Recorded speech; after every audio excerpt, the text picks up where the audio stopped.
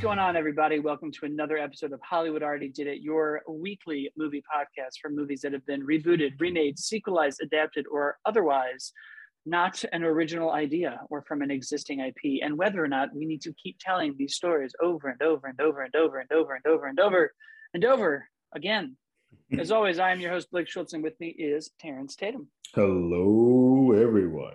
And this week, we're finally here after no trailers and no posters and mysteries and the worst kept secrets in Hollywood and what are we doing and what's it going to be and delays and delays and delays. Like every movie that we've started this year, the delays, they're still coming.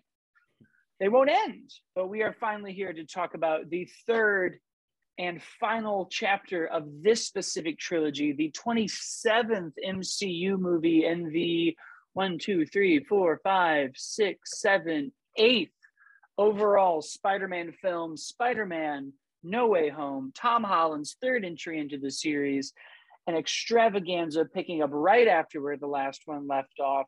Doctor Strange is there. We're not going to spoil it right away. We'll warn you when we're about to because you still have time, but there are so many secrets and surprises in this movie, and we're finally here.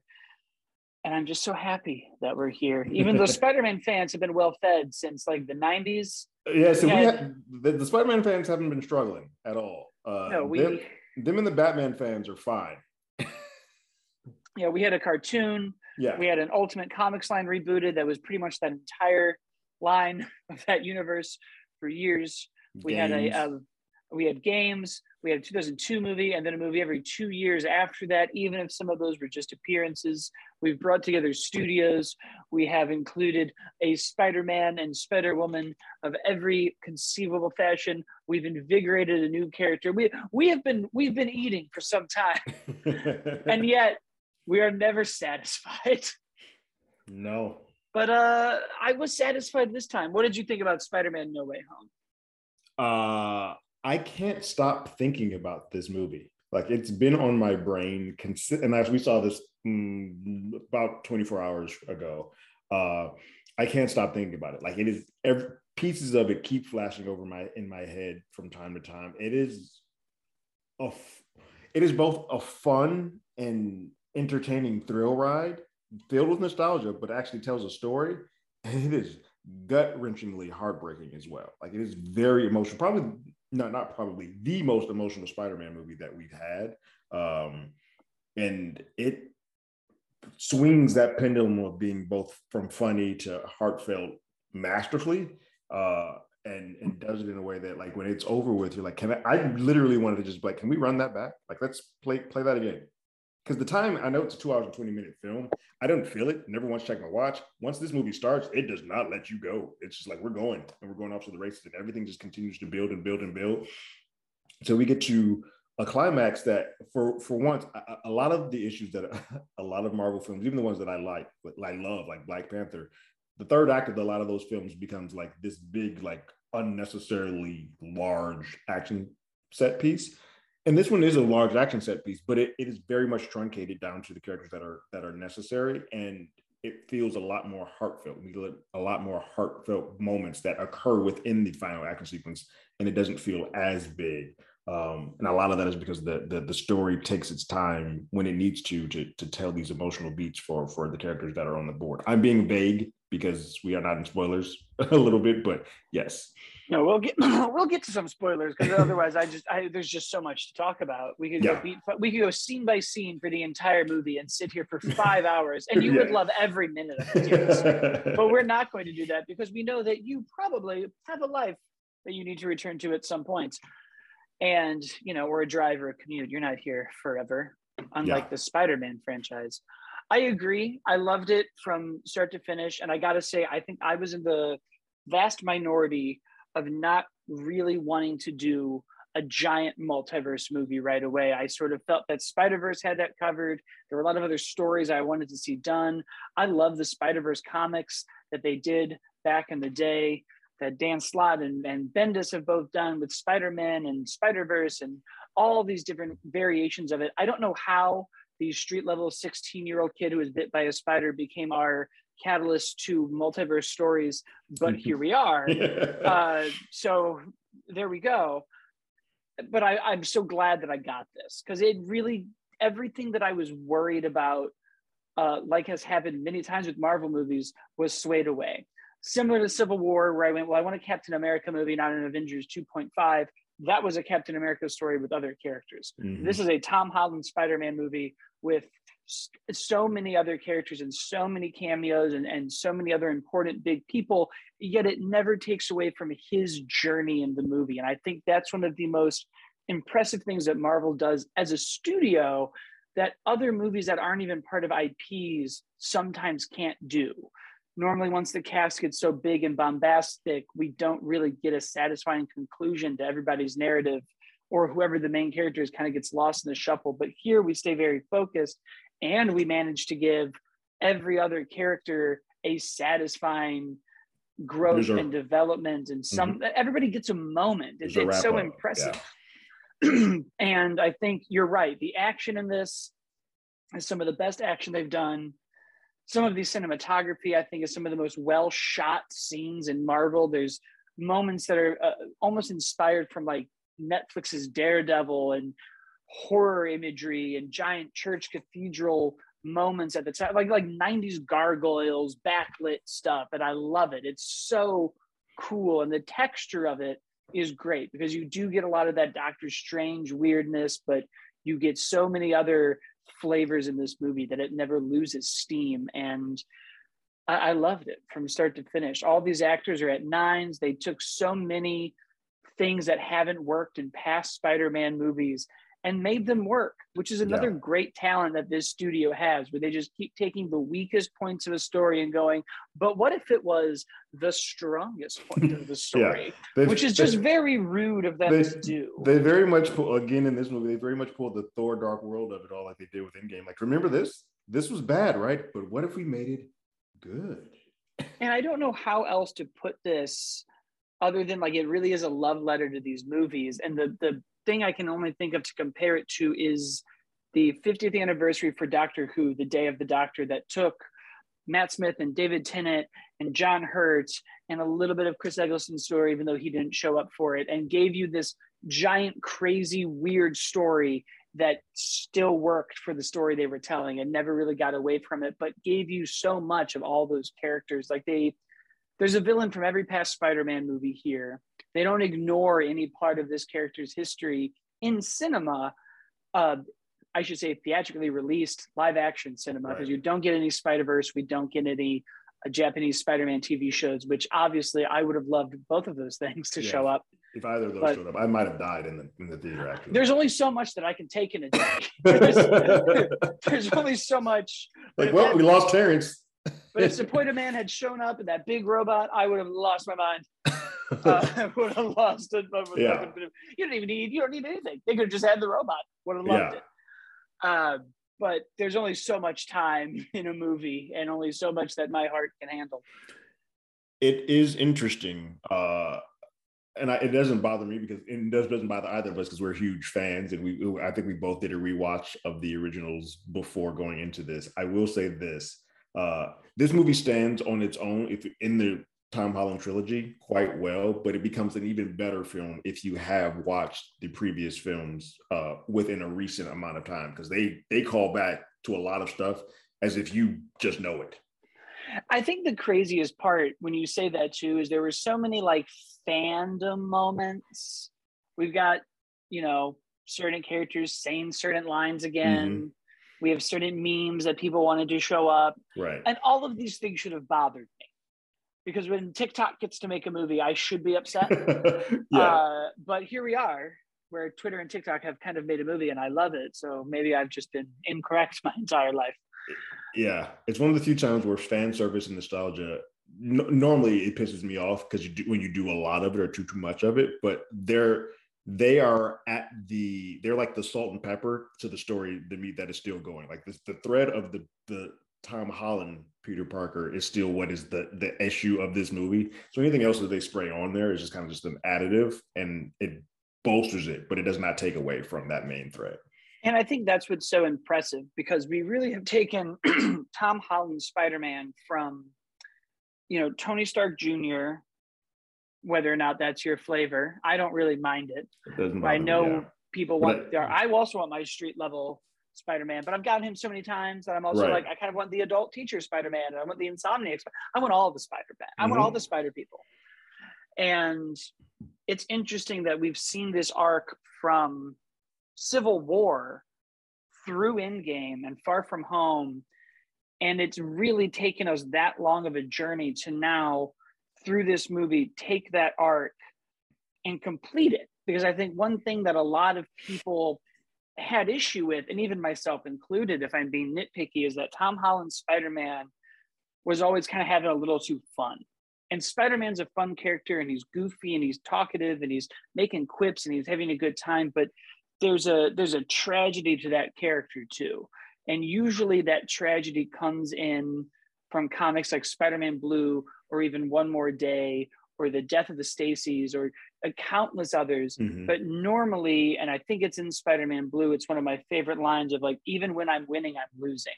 And there's a duality of like, when things are good for Spider-Man, it's usually bad for Peter Parker. And when things are good for Peter Parker, it's usually bad for Spider-Man.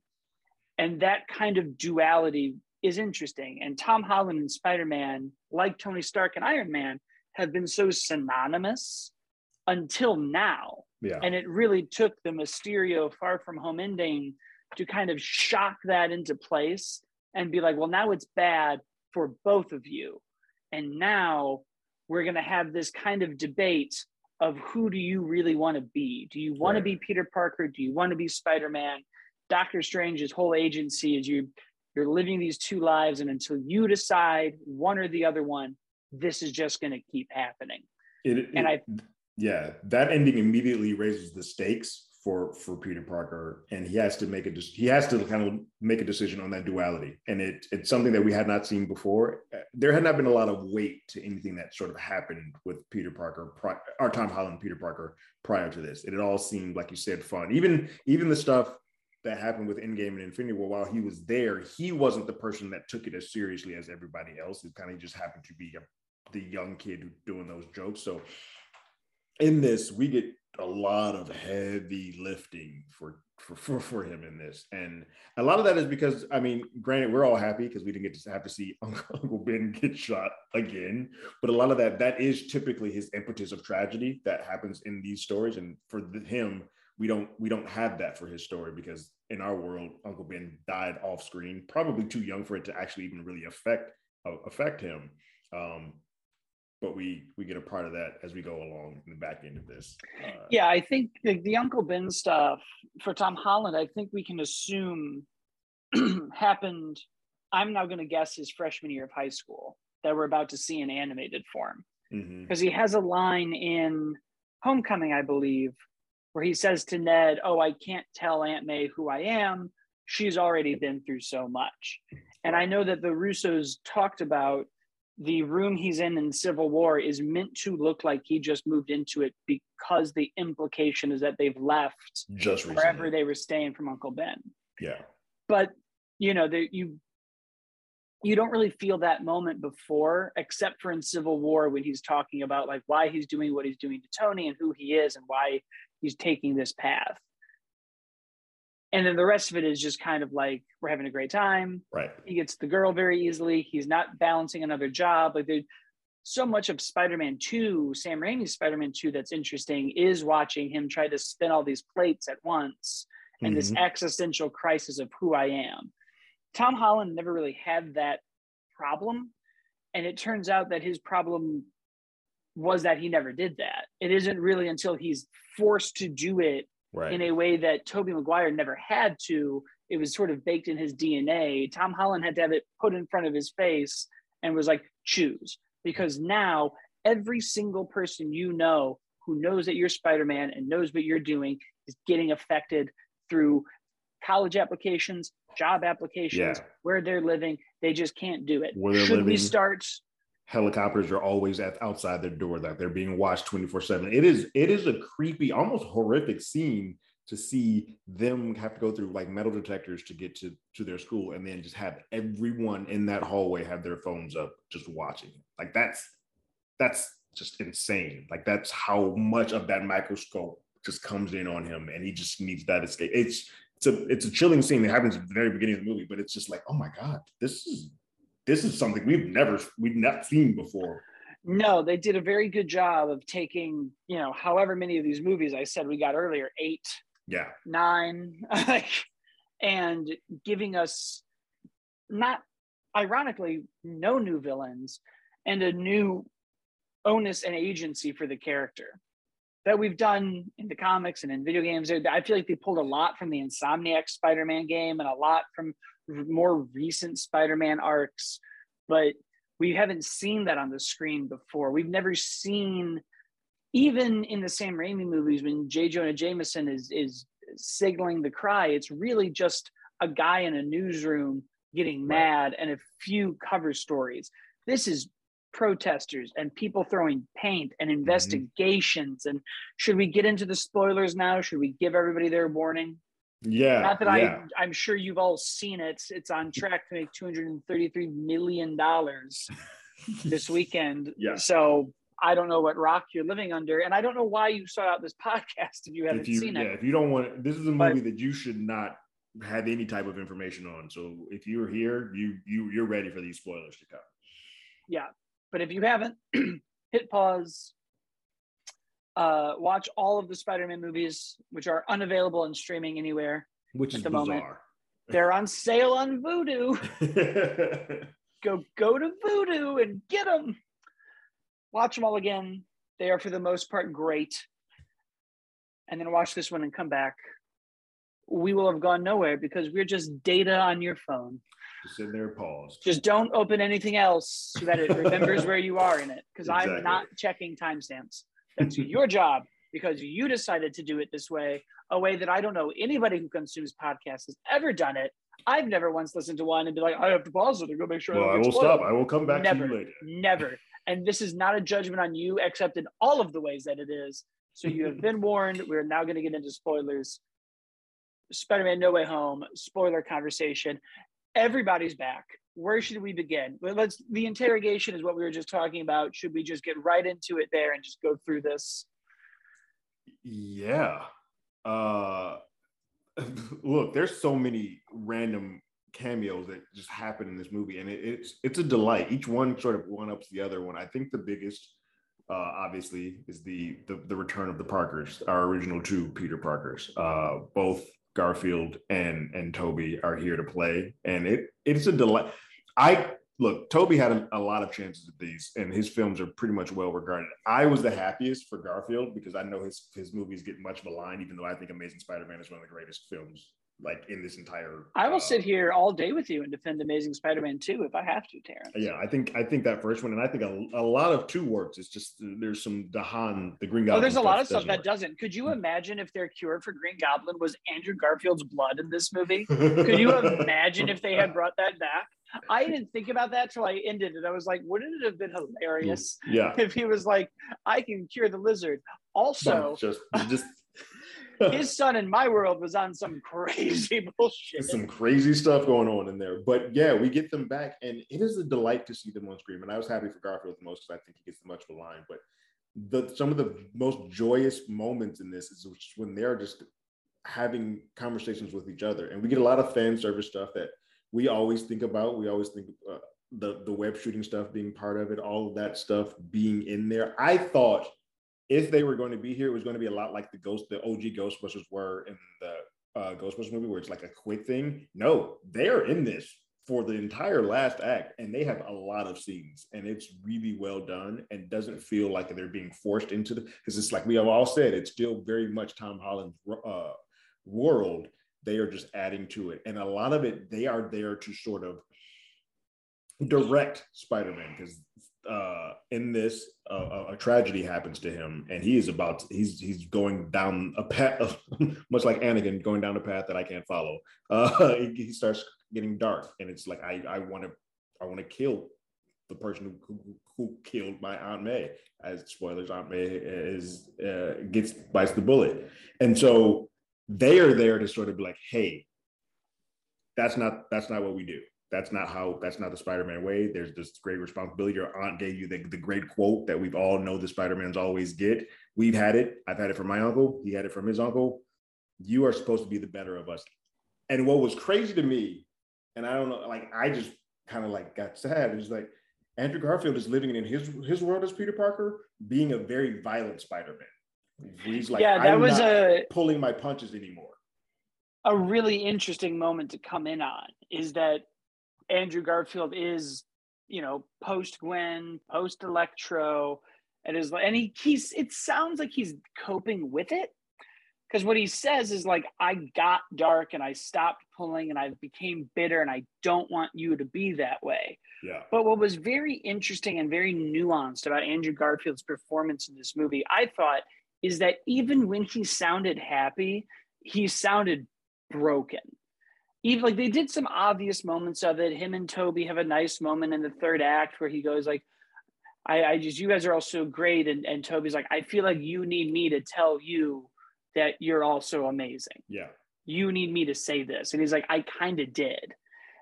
But there's these smaller moments where he's the one that hugs them and says, I love you. And he's the one that gets everybody kind of together and just wants to see it. And he keeps calling himself lame. And even in beats where Electro's like, you're not the shit anymore, Spider-Man. He doesn't have a quip. He just like looks down. Yeah. There's so many moments where it's like, oh, even this like, is, he lost. Even when they count off the Spider, like I'm Spider-Man 1, I'm Spider-Man 2, it's like I'll be Spider-Man 3. It's like those moments where it's like I am beating up on myself, and I've been doing this for so long that's why the moment that I think our audience lost their mind. I knew we all sort of called it, and I was like, I hope they do it, but him being the one to save MJ from her fall. And his response to that, he just starts crying. Yeah. And it that was so great to see, because a part of me was like, man, I just don't know that Toby or Tom could do this. Andrew Garfield he's just such a good actor. Yeah. This is great. It's fantastic. It plays so well. I was like, oh my God, that is the moment that we all wanted. And it is something that if you watch all the films, that hits you just in the gut. You're like, shit. Right, because I feel like in Amazing Spider-Man 2, for everybody's sort of issues with it, everybody pretty much unanimously agrees that Gwen's fall is very well done. Yeah. Is very well done, is very well directed, is very tragic, and him at the grave is very sad and very tragic, and all of it is excellent. It's where the movie really gets great.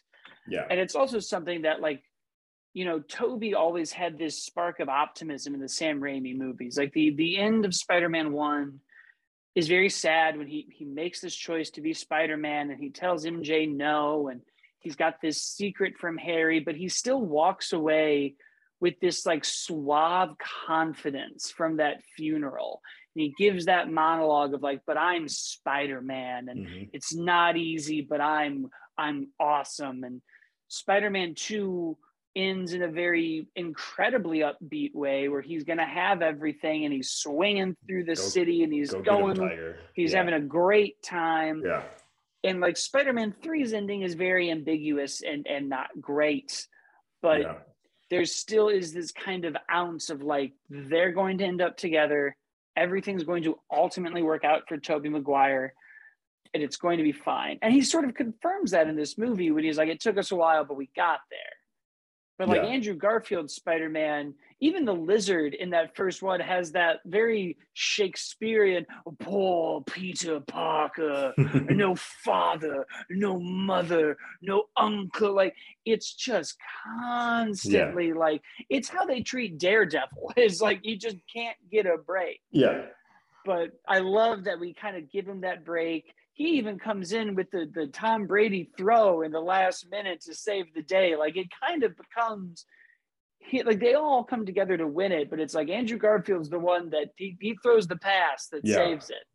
Yeah, he needed the win, and it was very well received. I all three of the Spider-Men was great, and obviously you get some of those classic posters. Like there's some of these shots that I want as a poster, like the shot of all three of them prep right before they swing off. I was like, oh, that's money right there. But my favorite was the gargoyle one that I was talking about when we were in spoilers, when you just see them both in any other movie, you'd be like, oh, they're bad. These are evil people. Yeah, there's a lot of crazy shots like that happen in this movie. I think one of the greatest ones is when Peter is looking at the screen of Jonah delivering the news, and it's just a big screen, and he's just sitting there with his mask off and just bawling. I was like, well, that's a money shot right there.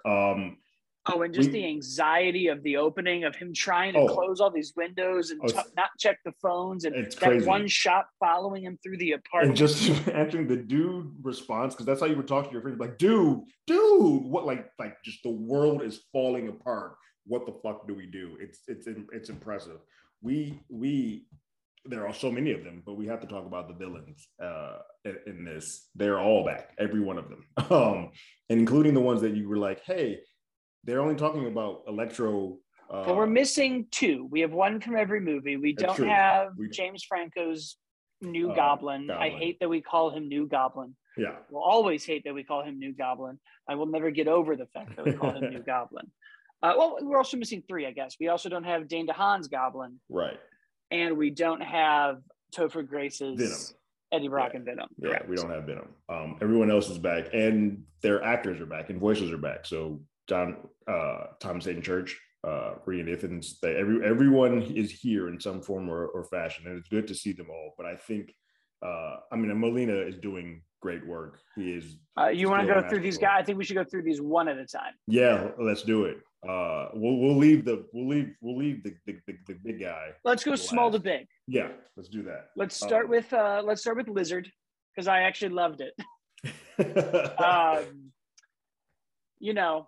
He shows up right away. Doctor Strange catches him, which already kind of tells us, like, yeah, he's going to be the little guy.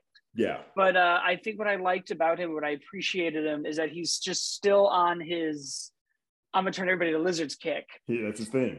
And this is also with all these villains where the movie gets very meta and self-referential in the ridiculousness of everything. Yeah. Because even Electro, whose character was just so whiny and sad in Amazing Spider-Man 2, is like, your whole thing was lizards for everybody. Yeah. Lizards. And he's just like, yes. And Max, I could make you a lizard. Wouldn't that be amazing? Amazing. Yeah. It's funny and meta to be in this story. These guys are all pulled from their world, like moments before their death, like moments before their death. But obviously, because some of these folks come, like Max comes after Lizard in that franchise, they are aware how the previous person was deceased and gone. Yeah. So it is fascinating. They call them out like, yeah, this, and this, or like I was made by falling into some eels. Oh, I failed too. Like that is all. Got to be careful where you fall. That is a fun call on that. But yeah, the lizard's fun. He's not the weakest. He's the lowest on the totem pole of all of these folks. Well, his agency never changes. So right. He's even the one that when they're like, let's all go up to the apartment.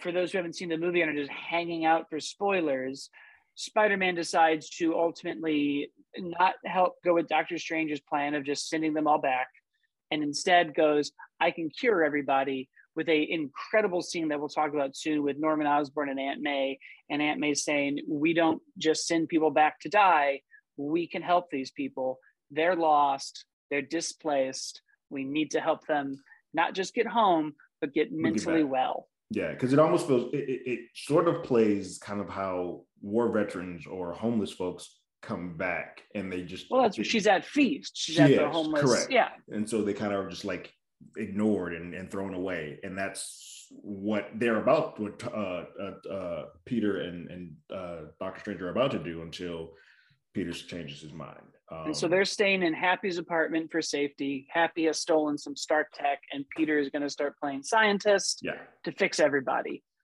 The Lizard has chosen not to go up to the apartment. I'm not going upstairs. Which I don't know why that wasn't immediately suspect to everybody else.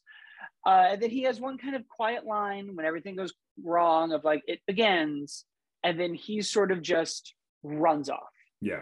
And we don't really get into why what he wants. Yeah, you don't get too much of the impetus of why he ran or what he's doing there. He just happens to be there. Sort of. You just get the sense that he doesn't want to do it. He doesn't want to go back. He doesn't want to be fixed. Yeah. He believes in what he's doing. he believes it's right, and he probably also has the sense that everybody else is the same way, and is just like, well, once it all goes bad, they'll come back. I'm the guy down here that can just go get everybody. Yeah. Next up would be Flint Marko, Sandman, Thomas Hayden Church. He is interesting in that, and it's the weakest one of them, I think. And I think it's a lot of because his agency keeps flip-flopping. Like he keeps going from I'm helping Peter to not helping him to doing it. And a lot of that is because his impetus is like, I just want to get home and whoever can help me get back to my daughter is the case. But it feels weak because he's so flip-floppy. Like it doesn't. Well, when we meet him, Electro is about to fight Tom Holland, and Sandman gets up and protects him and says, don't you remember me? I'm here to help. He helps him. He distracts him. He gets zapped. Then Sandman gets zapped.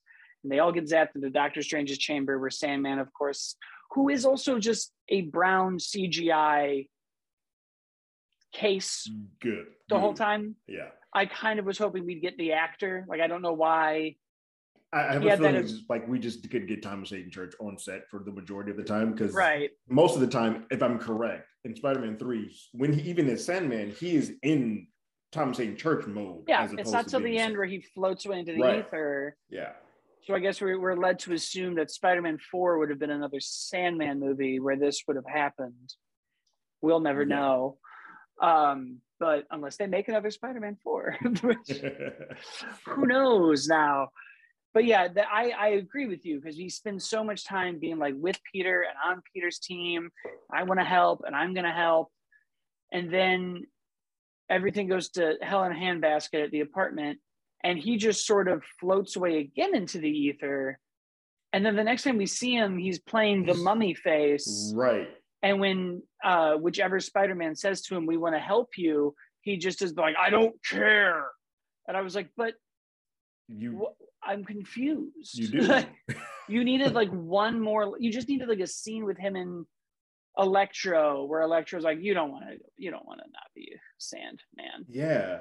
Something. It doesn't, it's not clear as to why he keeps going back and forth. And part of it is like, I know originally, I think our Peter, Tom Holland, shoots Electro first, and he sees him goes away, and Marko gets a little nervous, like, hey, did you kill him? What did you do? What did you do with him? So he's a little freaked out, and he can hear that's not his Peter. Like the voices, they do a good job of saying the voices are different, and they can kind of tell even behind the mask. They're like, you're not my Spider-Man. He can tell that that's not him, so he becomes a little untrustworthy of him. But it doesn't make sense why he then goes back to trusting him and then not back. It's not clean. Outside of like, maybe he didn't think it worked because of what happens to Norman. Yeah. Although I think all of them sort of end up going this way to just see if Peter can possibly, because they do know that on the other side of this, if they all go back immediately, they all die. So that might be why they're like, well, let's at least see if this kid can help. But at the same time, some of them might just like, I just want to stay here, which is mostly what Electro's like. Hey, I'm good right here. And Jamie Foxx gets to play around and not be blue and not be weak. And I thought him and Andrew Garfield, I thought stole the movie. Yeah, they have a lot of moments and a lot of just great. You could tell that Jamie was like, hey, if I'm going to do this again, I want to just be me. Like I'm not doing this. And don't get me wrong, I think Jamie Foxx is a great character actor. I just think that was whatever he was doing with Max in Amazing Spider-Man 2 just didn't work until he was in Electro mode. Then I think he was fine. But in this, he gets to sort of just be more of him. He's a very good suave and likable person. And in doing that as the villain, it all played really well. Well, and they made his motivation work, because he immediately shows up and looks different and is like, I'm down with this, which was an interesting thing to be like, they kind of do all look different when they get here. There is something in that change. Right. We don't get too, like, it's not like Looper where we're going to sit here with sticks and see where we're all going. But they kind of just quickly are like, we look different, whatever. Run with it. But I then liked that, he figures out how to make his electricity stable with Stark Tech. Mm-hmm. He ultimately decides, I don't want the electricity to drain out of me, which is what Peter's plan is to do. I would rather be in control of it, and I don't want you to take it away from me. and I want to stay here. He has a great moment with Flint where he's looking out at the city. It is like, isn't this is something else? We could really do some damage here. And it's a very interesting moment where you're like, oh, of all 5 of these characters we have here, him and Lizard are the 2 that are like, well, I just want to wreck shop. We could just run this town. Yeah, like I could own this. He is the most, I think, steadfast in his belief. We'll get into Osborn. There's still a duality to Osborn. This for him, he's just like, no, I'm in it. I want to burn this. And I think that's what made it so powerful. Whenever you do see him, where he was like, no, I don't want your help. Yeah, I don't want to go back. I'm not going to die to my Spider-Man. I'm not even going to risk it. Mm-hmm. I'm just going to fix myself, and I'm going to destroy everything while I'm at it. And I was like, this is great. This is just a man who is so defeated in his world, and he's getting the freshest start he could possibly imagine, and has opted to, he doesn't even want to go back. Screw curing me and going back. If I go back, like, one thing they don't say is if he goes back, even if Spider-Man doesn't kill him, he's still a loser. Well, that's the thing. In his world, in that world, he is weak. He believes that nobody sees him. Even when he has the silent moment or quieter moment, once he's sort of defeated with his Spider-Man, he kind of is like, you didn't see me. You didn't know nobody knows who I was. Like, in that world, he wasn't anything. But in this world, he believes that he could be a god. And that's why he's like, I'm not leaving here. I can run this. And it's fascinating to have at least one of those characters be like, 100%, I don't want to leave here. And that's who his character sort of holds down the fort up. Yeah, I think that's because otherwise the movie's very easy. You just cure everybody and you go home. You sort of needed somebody who was like, I'm playing ball, but this is fine. Yeah. That leaves us with 2 more, and then the post-credit scene. We got Otto. Yeah. I was like, we'll do Otto first, because I feel like there's more to talk about with Norman. Yeah. Otto kind of just speeds through his Spider-Man 2 arc, which I love, but he's the first one to show up.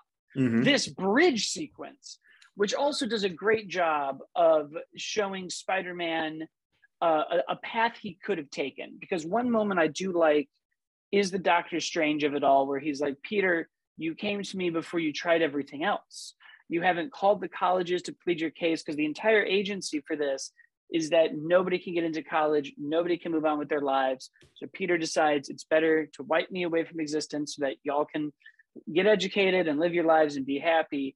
And in a great, both joke and serious moment, Strange is like, well, I don't have the time stone. Didn't you at least call the college? And he was like, I didn't do that. I didn't know I can. I didn't know that was a possibility. He finds the woman in charge of admissions, tracks her down on the highway, and that's when all hell breaks loose. Yeah. At this point, Peter has ruined the spell because he keeps telling Strange to change it. It gets out of control, and some people have slipped through. And the first one we see, the first time, like a old band playing their biggest single, our theater erupts. Which a part of me was like, I'm all here for the theater applause. We saw this in the trailer. Yeah, there are a couple of moments that happened like that one, and the first time that we see the bomb come through, you're like, guys, we knew this was happening. I want to hear the dialogue. I don't know. That tentacle comes up. It got me then. It got me there. Oh my God.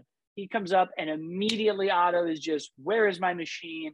I know you're Peter Parker, which gives us a sense of where in the story of Spider-Man 2 we are. Yeah. Because he knows who Peter is. He wants his machine. Obviously, Tom Holland is confused. He rips the nano off in one of the coolest bridge action sequences we see that still hones in on this great character moment for Peter, where he spends the entire fight trying to save this admissions officer, for her to realize, you're actually a hero. I'm going to look into all you this stuff, your friends. Proving that Strange is right, that there was a path Peter could have taken and gone, just prove them all wrong. Right. That's what Tobey Maguire did. Yeah. Prove them all wrong. Just go prove them all wrong. We don't have to do this. But, now Doc Ock is here. He gets his cool Iron Man tentacles when he rips the nano off. He immediately doesn't know who Peter is. And then we play some of the meanest, coldest Doc Ock, Alfred Molina bits when he's stuck in Strange's temple. temple. I guess it's a temple, a castle, whatever it is, somewhere mystic. The Sanctorum. Yeah. And he is just mad. Yeah. Mad. He's giving context to who Osborn is. He's telling us everything. All we know is that he does not recognize Tom Holland as Peter Parker. And he's the first one that Peter goes, your chip is broken. We're going to turn it on. We're saying the power of the sun in the palm of the hands. It works. Peter switches him back. Norman gets where he gets to in the end of 2. He's now in control of the tentacles. There's also some great stuff where once he gets the nano on, Peter can control the tentacles, which was just a delight to watch. Amazing. Yeah, it was fun. That was so good and creative and smart, and I loved it. When he just stretches it in, and Otto's just screaming, and he wraps him up, and we spend that whole time. And from there, Otto becomes good. Alfred Molina is, of course, a great actor. There's the explosion in the apartment. Don't see him until the 3rd act when he shows up and proves that he was always that good person that was gonna feed people poetry. That's who he is. Exactly. And then we have the final boss. Well, hold on, because he does have that great beat with Tobey Maguire's Peter of just, you grew up, Peter. He does. He does have that. He finally sees this great catharsis. They even repeat a line from that first one. I forgot what it is, but yeah, it's a really cool moment to see these villains interact with their counterpart from their own film.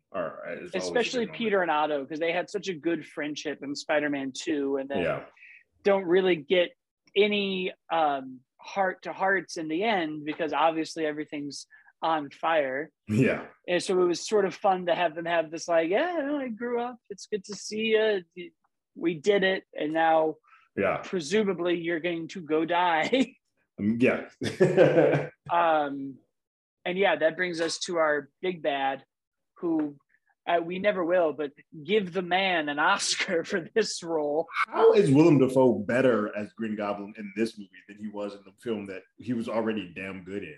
Like, it's impressive that 20 plus years. He's now up there with Heath Ledger's Joker in terms of actor to supervillain. He is now up there with Thanos for MCU best villain. Yeah. He is the onus for Peter's journey. He is, of course, because he's the Green Goblin. That's what he does. He's throwing people off buildings in the comics, and he's throwing them off bridges there. He's even the one who pushes Otto Octavius when he's Superior Spider-Man to realize he can't be Spider-Man. Green Goblin is the Spider-Man villain. There is no one that stands against him. Yeah, that's his. He even kills Peter Parker in the Ultimate comic books. I guess kind of the Punisher does, but he delivers that last blow. I think it's fascinating, and it was a smart choice to lose the mask, because that mask is very hindering as far as the facial stuff goes. And Willem, when that thing comes off and he starts doing the duality of back and forth between the two, it's creepy. It's much creepier than the actual mask is. Well, I'm a sucker for a broken superhero mask. The Dark Knight Rises did it, and it was great. Spider-Man keeps doing it when we throw the mask into the trash can. I love it. I love it in Iron Man 3. I love seeing that broken mask. So when he shatters it, because he comes out, we have these great moments. He laughs, he flies off. He argues with himself in the alley. Then he wanders to Aunt May's feast, homeless help, and Willem Dafoe is back to Norman Osborn, fully, presumably, doing some of the most incredible acting and incredible writing that we've seen in a Spider-Man movie ever. Everything about I'm lost, Oscorp doesn't exist, my son is gone, I need help, I don't know who I am, I don't know where I am, I don't know. And he's just so on Spider-Man's team. He lines up with Aunt May to give Peter that great, like, we help people. This is not a bad person, Peter. This guy, he is lost. His mind is lost. You can help him. You need to help him. And he gives him the whole, but Doctor Strange said, and she, because she's amazing, just does not care what Doctor Strange said. I don't give a damn about that wizard. Yeah. Maybe if Wong had said it, because now Wong is the Sorcerer Supreme. That's true. He was right. Doctor Strange should not have been casting that spell. But I love that. We haven't talked about Wong, and we'll get to the side characters, but just having that beat of Wong, like, yeah, I rose to the rank when you were blipped out. Yeah. And yeah, I've been out recruiting Shang-Chi. I've been out figuring out these rings. I've been out training the Abomination. I got a lot of stuff to do. I'm doing stuff. Yeah. Yeah. Doctor Strange was Sorcerer Supreme. It was like, I'll make tea with Thor. Just saying, Wong's out there hustling. He might be the man for the job. Yeah. We then get to the house with everyone, and an amazing showcase of the Spidey sense. I love that scene when Peter just knows something is wrong, and he just has sensed that Norman has switched from Norman Osborn to Green Goblin mode and just calls it out. And then one of the greatest action sequences that I have seen in a very long time takes place, and it is viscerally brutal. Oh, the Goblin's brutality is because now it's just Goblin. Yeah. There is no debate. There is no battle. They've always given good lines to the Green Goblin. Finish the prayer. Godspeed, Spider-Man. Don't tell Harry. Attack the heart. Out am I. 2 weeks. But when he has that line where he's just like, I looked at you deep behind the eyes of the coward Osborn. I was like, oh, he is on some Palpatine shit now. That was, holy hell, that was a fucking line. I have never known, as a wrestling fan, I have never known that I wanted to see Spider-Man get powerbombed through 5 floors or multiple floors until I saw it. I was like, oh, well, damn, that escalated very quickly. Oh, and just the best and saddest way of killing Aunt May. Yeah. The person that she has decided to save, she's put everybody in this, and her reward for it is to, one, say the great power, great responsibility line at the MCU. Yes. I love it. Yeah. But 2, no good deed goes unpunished. And we learned that Goblin's whole, he kind of inspires Jamie Foxx. He has that line that I think is like, gods don't wait, or something about gods. Yeah. They're all gods is what he's saying. And this potential, and we don't need to waste it. And why he really has something to say. And he's almost now on this like Batman Joker, I'm going to push Spider-Man to the brink. I am going to make you do all the things you don't want to do because you're too weak and scared to live up to your potential. So I'm going to make it happen. I'm going to make all of these people go to their potential, and I'm going to do it because I'm at my peak. It is terrifying. It is. And that weird grin he's got with that purple hood up, that's scarier than that Power Rangers mask ever 100%. was. Oh 100%. my God. What he's doing with his eyes is just crazy. Yeah. No, Willem is in another gear for this.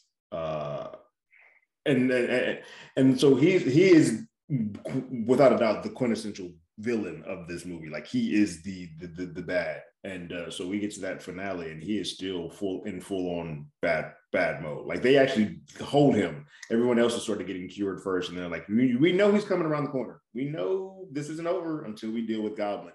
And I love that after all that interaction that sort of the Peters have had with Tom Holland's Peter Parker about like, hey, you're the best of us. You need to be the good one. You need to do all of this. And then we get to that sequence at the end where after this huge battle, Parker and Norman are 1-on-1, and Parker's about to kill his dude. You couldn't even send me back to my death because I wanted to kill you myself. I was like, oh, I was like, Jesus. And that fight, when he goes to just bash him and he rolls over and that hole is left, I was like, man, there's a great scene in the first issue of Superior Spider-Man when Doc Ock has infiltrated the brain of Peter Parker because comics are dumb. And he punches, I think it's the Scorpion, and he punches off the Scorpion's jaw. And Otto Octavius in the body of Peter is like, oh, every single time I have fought Spider-Man, he's held back.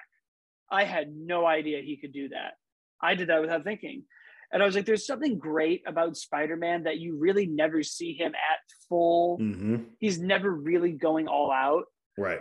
And to see him kind of go all out here, that was some of the craziest, just one-on-one. Yeah. They're trying to kill each other. It was awesome. Yeah, it was intense. Something you don't really think you'll see in a Spider-Man movie, especially the way that they have sort set up Spider-Man to be in these previous two films. But man, I think we earned it though, because there was a lot of pain and anguish up to that point. And so when we get there, and then obviously we get our OG Spider-Man kind of just giving him the no. This isn't you. Don't do this. Oh, he stops that glider with his hands. Yeah. There's so many favorite moments of this movie that I don't know. Yeah. I don't even know what they are. I don't know what they are. There's so many of them. We haven't talked about Daredevil. We haven't talked about Wong. Yeah. It's fascinating how much about Happy. Yeah. It's fascinating how much this movie puts in that you're just kind of like, I love every single, it's rare that I love every single moment of a movie, but this is one of those. Oh yeah, I have to try real hard to be nitpicky about it. And I have like sci-fi questions that we're not going to answer, but I will ask you what you think, because the movie, I think very purposefully is like, shh, don't worry about that. The biggest one is like, when they go back. Where did they go, Terrence? Where did they go? Yes. Was all of this meaningless, or are the other 7 movies I've watched in my life meaningless? Exactly. It's like, are they cured when they go back? Or back? are we on some in-game nonsense where it's like, well, now, Goblin's buried, but also he's right here because your past can't affect your future, which fine, whatever. I'll accept it. Maybe they're all from different worlds, or maybe in Loki season 2, he's going to put it all back together. And all of there's a part of me that's now like, ooh, we're gonna get some Kang and TVA shit.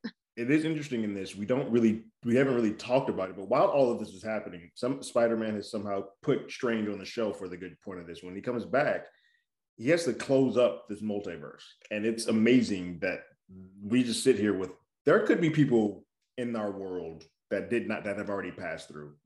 I definitely saw an image of Kraven walk through there. You see Kraven. I wasn't sure if it was Kraven until I saw Rhino and went, oh, that's what we're doing. Yeah.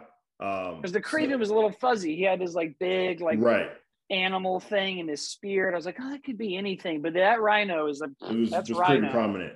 So it's unclear if stuff has managed to stay on this side and just won't know who Peter is, which is fine. But they're already on this side. But it is definitely a world that they're kind of like, hey, this multiverse we're in it now. Hard. Yeah. Hard.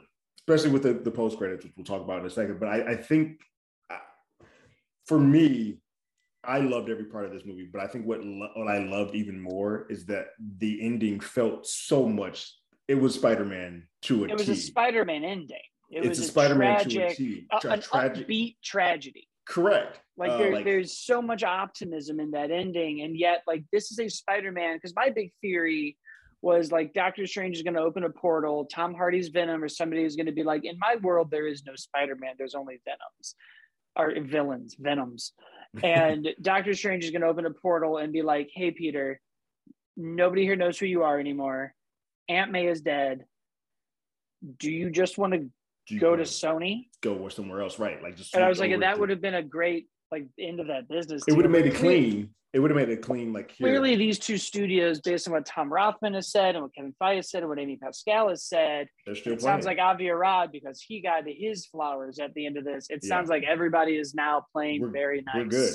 Yeah. I mean, Kevin's come out to say whatever you guys were afraid of that happened at the end of that last film we did, that's not happening. We're not doing that. This. Yeah, we're in it. So that's clear. Even the way they ended it, that is clear. But what is also clear is that they have done a clear line in the sand that okay, we are now putting Spider-Man on the board the way that we think most people want Spider-Man to be. We're going to get rid of all that Tony Stark stuff. We're going to close up all those loops. We're going to put him by himself where he just listens to a CB radio or listen to a radio in an apartment by himself, just him. And everything that he knows and loves is gone. And it's just him being the friendly neighborhood Spider-Man by himself. With what is now the best live action costume. Ditko has to be like, wherever he's at, bless him. It's like, that's it. That's the one. That thing looked amazing. Yeah, I was like, ooh, it's a shame we're not seeing it in the day.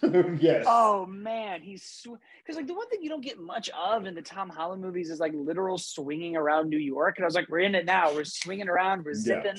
Yeah. Not a lot of Christmas in the Spider-Man Christmas movie that I thought we were going to get. Yeah, we don't really get anything until he gets till the very ending when he goes back to see her, which we have to sort of talk about.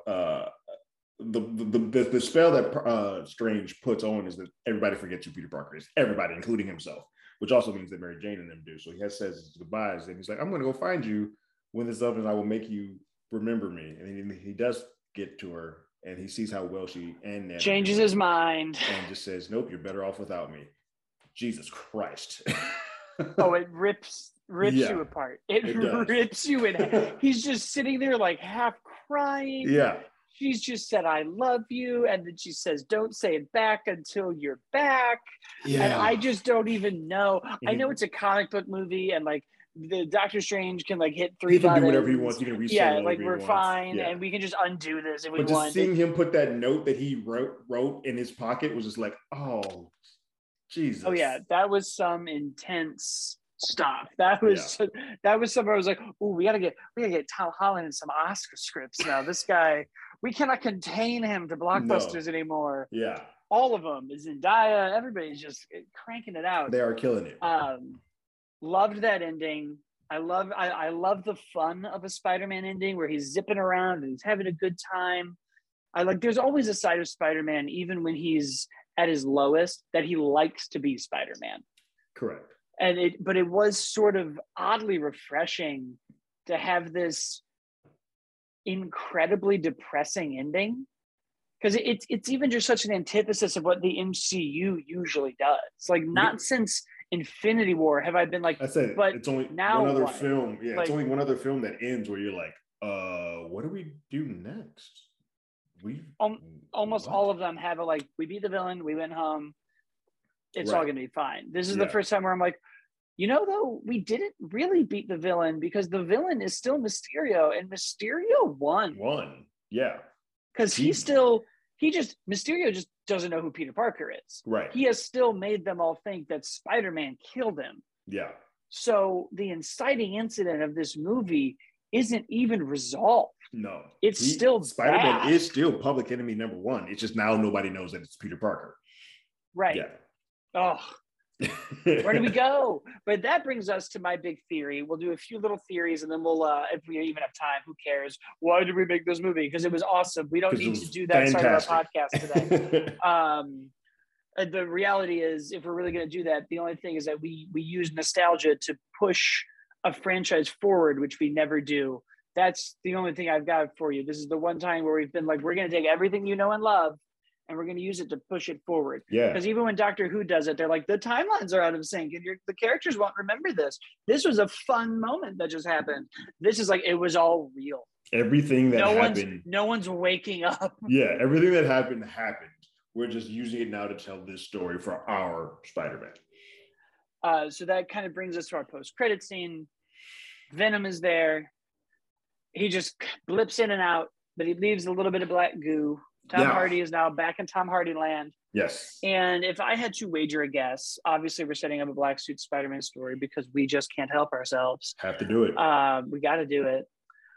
But I think that that's going to be the catalyst for everybody to remember Peter Parker. I think the symbiote is going to know who Peter Parker is. Maybe.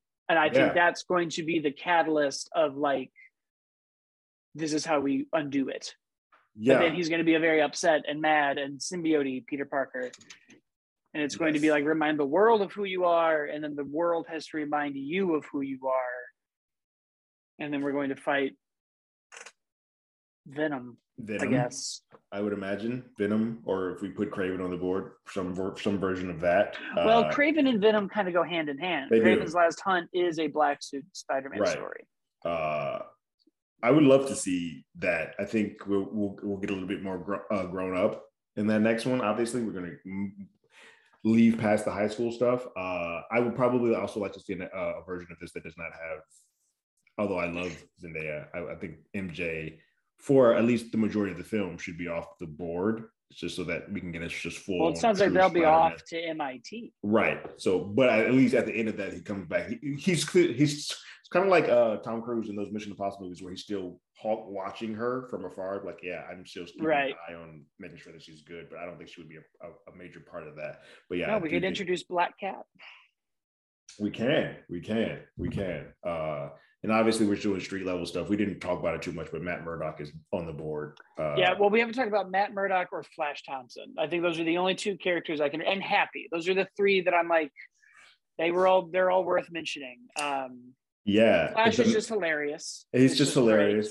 It's funny because he's a little bit tongue in cheek because he does the Flashpoint book, which is also I feel terrible. That's got to be a fun reference to DC, right? I feel terrible for DC because that Flashpoint movie, which is basically going to try and do a lot of the things that this does, but not nearly as well. They have to be referencing Flashpoint. It has to be a fun. Literally all I could think of. I was like, that has we to be just referenced Batman and Superman and the Eternals. This has to be a reference to Flashpoint. Yeah, I agree, 100%. Otherwise, you're just being mean. Exactly. Happy I loved because it was just sad the entire time. The entire movie. We come in this breakup that like we're kind of playing for laughs because Peter's trying to hide what's happened, but Happy's like going through the worst day of his life. Yeah. Only to then go through the worst day of his life when he gets to his apartment that he didn't want any of these people in. Why are they here? To find the love of his life dead. Yeah. And then boy, does it break your heart. He's standing directly when next he's at to that him. grave with Peter. How do you know her? I don't think I've ever been sadder in a superhero movie than when I was just like, I just lost someone. I was like, oh, this dude is just cannot. There's nothing in his life. Not only is Peter by himself, now Happy is completely solo. Everything that he knew and loved is around. Gone. He'll be in Armor Wars with Rhodey. Spider-Man doesn't have a live-action Disney Plus show. He has an animated one that I'm sure Tom Holland will not be the voice of. Yeah, Happy's fine. He has brutal. Don Cheadle. Brutal. It's very brutal. And then, of course, the Matt Murdock of it all. Oh my God! All I needed was that scene. That's it. It was glorious. Liked to have seen Daredevil. A part of me was like, that man's going to show up in the third act and help him. It was good to see that because we still aren't quite clear on how all of this is canon to what we've seen before, but it's good to see that he is in full Daredevil mode because he does use his senses to kind of stop. When he catches that brick, was fantastic. I mean, it's like he hasn't missed a beat. No, Charlie Cox has not missed a beat. No, he sits down in there, and it is like he's been here the whole time. He's on his stuff. I love it. I love that he's talking to a Foggy Nelson in a different universe because Jon Favreau has been Foggy Nelson before. That's true. That's true. It is interesting to me that this is coming out the week after we've seen Kingpin. This is all intentional if you ignore the fact that it was delayed. Exactly. But in a weird way, it kind of worked out because I was like, if we had seen Spider-Man No Way Home at its original release, whenever that was, I think Eternals, before that, whenever, I don't even remember. Yeah. It would have been a lot easier to just be like, that's Kingpin. We would have been called. Hurry up and get to Kingpin. Like, it's Kingpin. Like, let's quit Why playing is this game. in episode 5? Get to Kingpin. Yeah. So it kind of worked out in the same way that I think like Loki's ending, there was another movie that we were like, oh, they're very intentionally like see this and get there. So it's all working out just fine. But yeah, that was all great. That's I think the other post credit is the trailer for Madness. Well, Terrence, I just don't have time to even try to remember all those cool images. There's all so I much needed happening. was Wanda attending her garden. Yeah, it's like, you show me Wanda, I'm in. And Strange being like, I don't care about Westview. I don't give a damn about any of those And then what people. if Strange showing up? And then there's the giant monster we're going to fight. And then there's Mordo. And then there's Wong being like, why did you do that? Yeah. So clearly, we're all about to remember who Peter is. Because it seems like the onus of this movie is going to be like, you did a spell and we cannot remember why. Yeah. And I bet it just has to be Wanda. A part of me is going to be like the one person who can remember it. Like, hey, because look, what's going on. I'm definitely overthinking it. But whenever I see purple magic now, I just think Agatha. And when it was all purple in that place, a part of me was like, she's somewhere doing. And now that we know that she's still on the board, like there's a show, like she is around. Yeah. But we're not going to waste. She won an Emmy for them. She's got a damn theme song, for God's sake. She's not going anywhere. Yeah, no. That's all going to be fine. Yeah, that was nuts. You got our first look at America Chavez. A second look, if you want to count Hasbro just being like, here's the toys. Here she is. That was some cold. These figure lines are getting out of hand because they are starting to release they're on stuff. their own timeline. They are. They are. There's like, this movie should have been out by now. So here. we've got a holiday coming. So yeah, it looks like we're gonna get our What If Doctor Strange. Mm-hmm. We're gonna get America. We're gonna get Wanda. They're all gonna be on this. I forgot. We've been so far removed from a solo Strange film that I forgot that Chiwetel Ejiofor was Baron Mordo for a while. I'm like, oh yeah, this looks freaking fantastic. I don't ask questions anymore because I had the same thing with Multiverse of Madness where it's like, but we set up this great Mordo villain story, and I'm like, it's fine. They're gonna do that too. It's not. We'll get to that. Yeah. It's all there. It's all in there. I don't need to worry. We brought Tobey Maguire back in, who I feel like we didn't talk about too much, but all of his stuff was obviously great. This older, more subdued, almost smug Spider. He just knows what he's doing.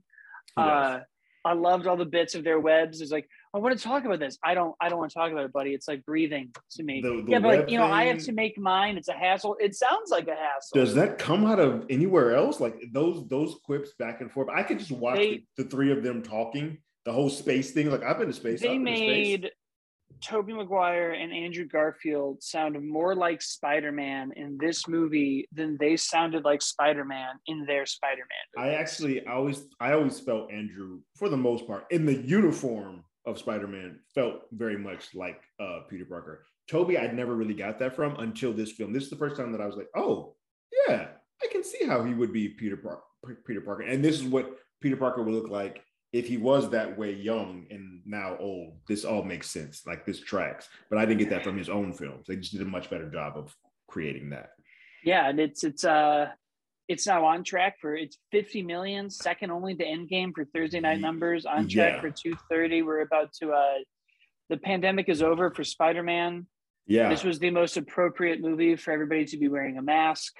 I appreciated that. Yes. It's very funny. I forgot which director it was.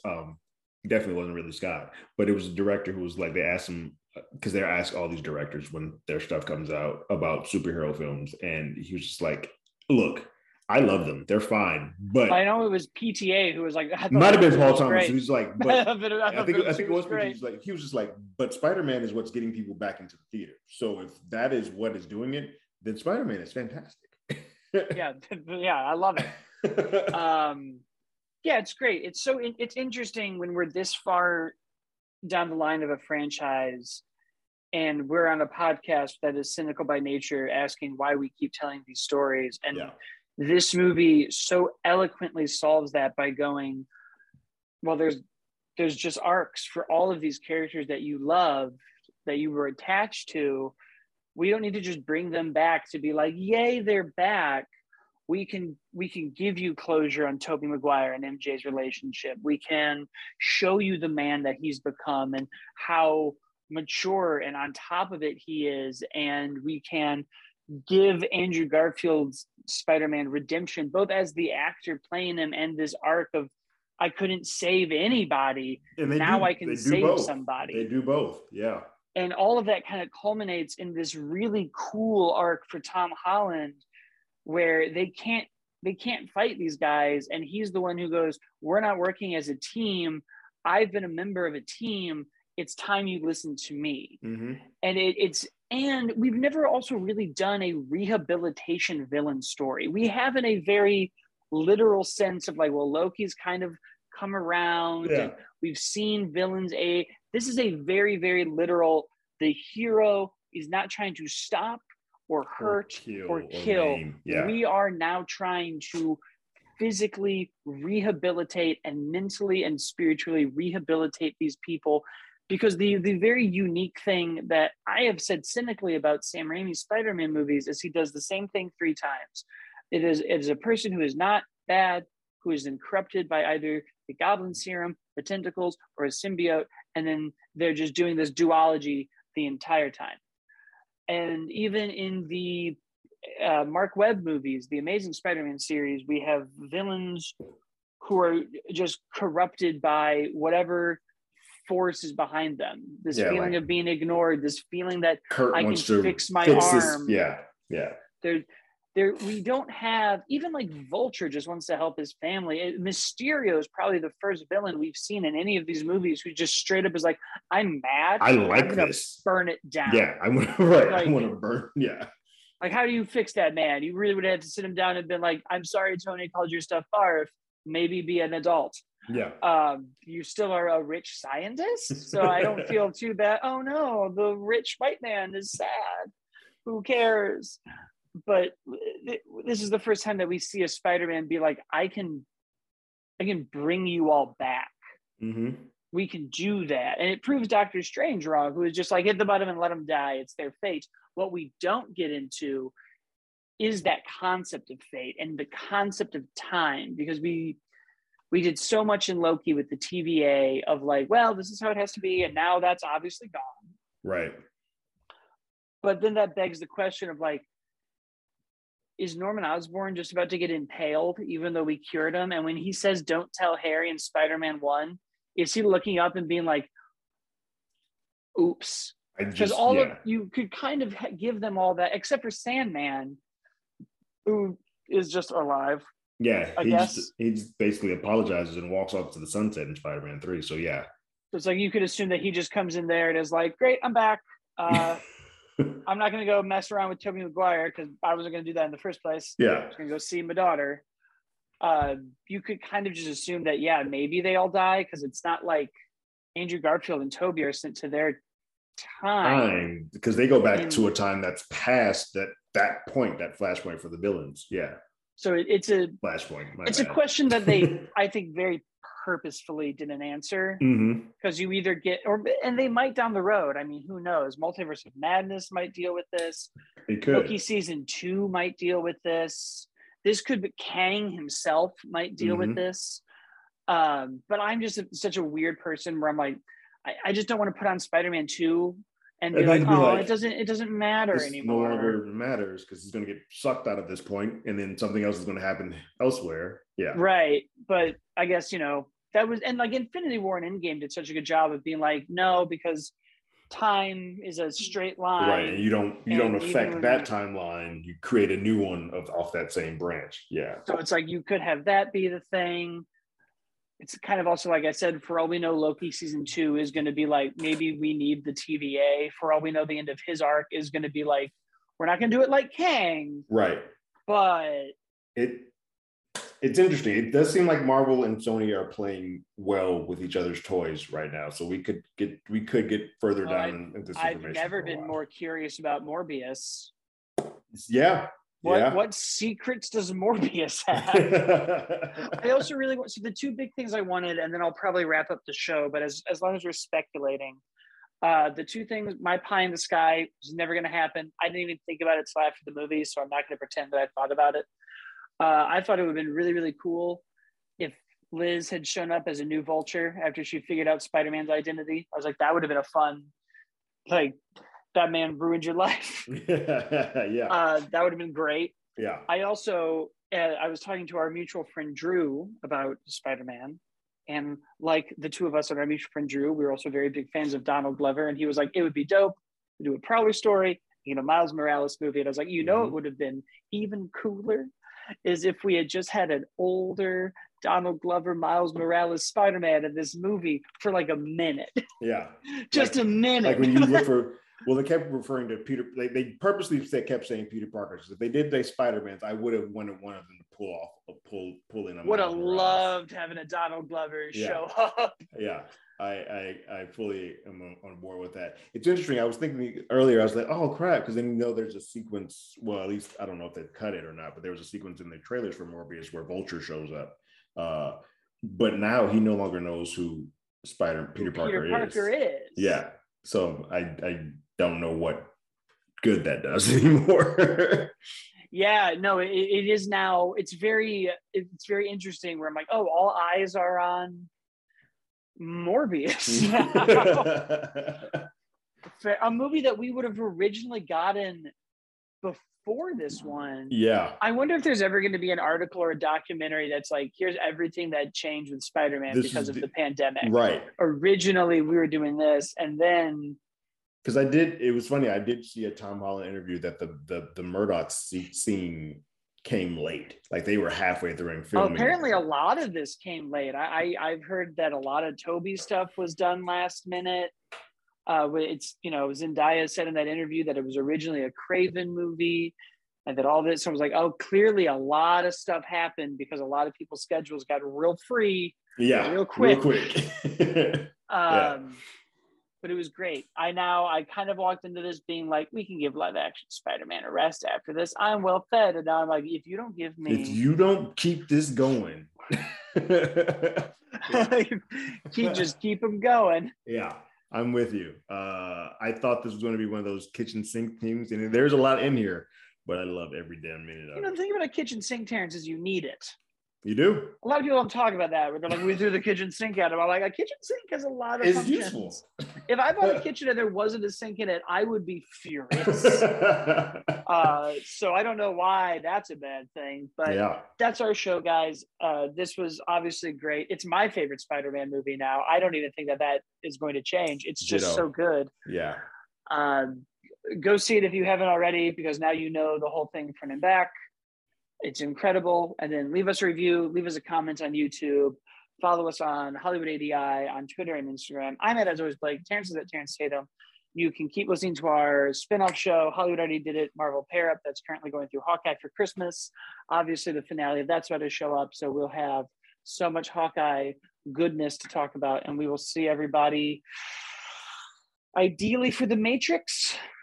We'll figure it out. We'll squeeze that in, and then that'll be it. It's almost time for another year of Are the Movies Coming Out? Our new favorite game show. Yes. All right. Later. Later.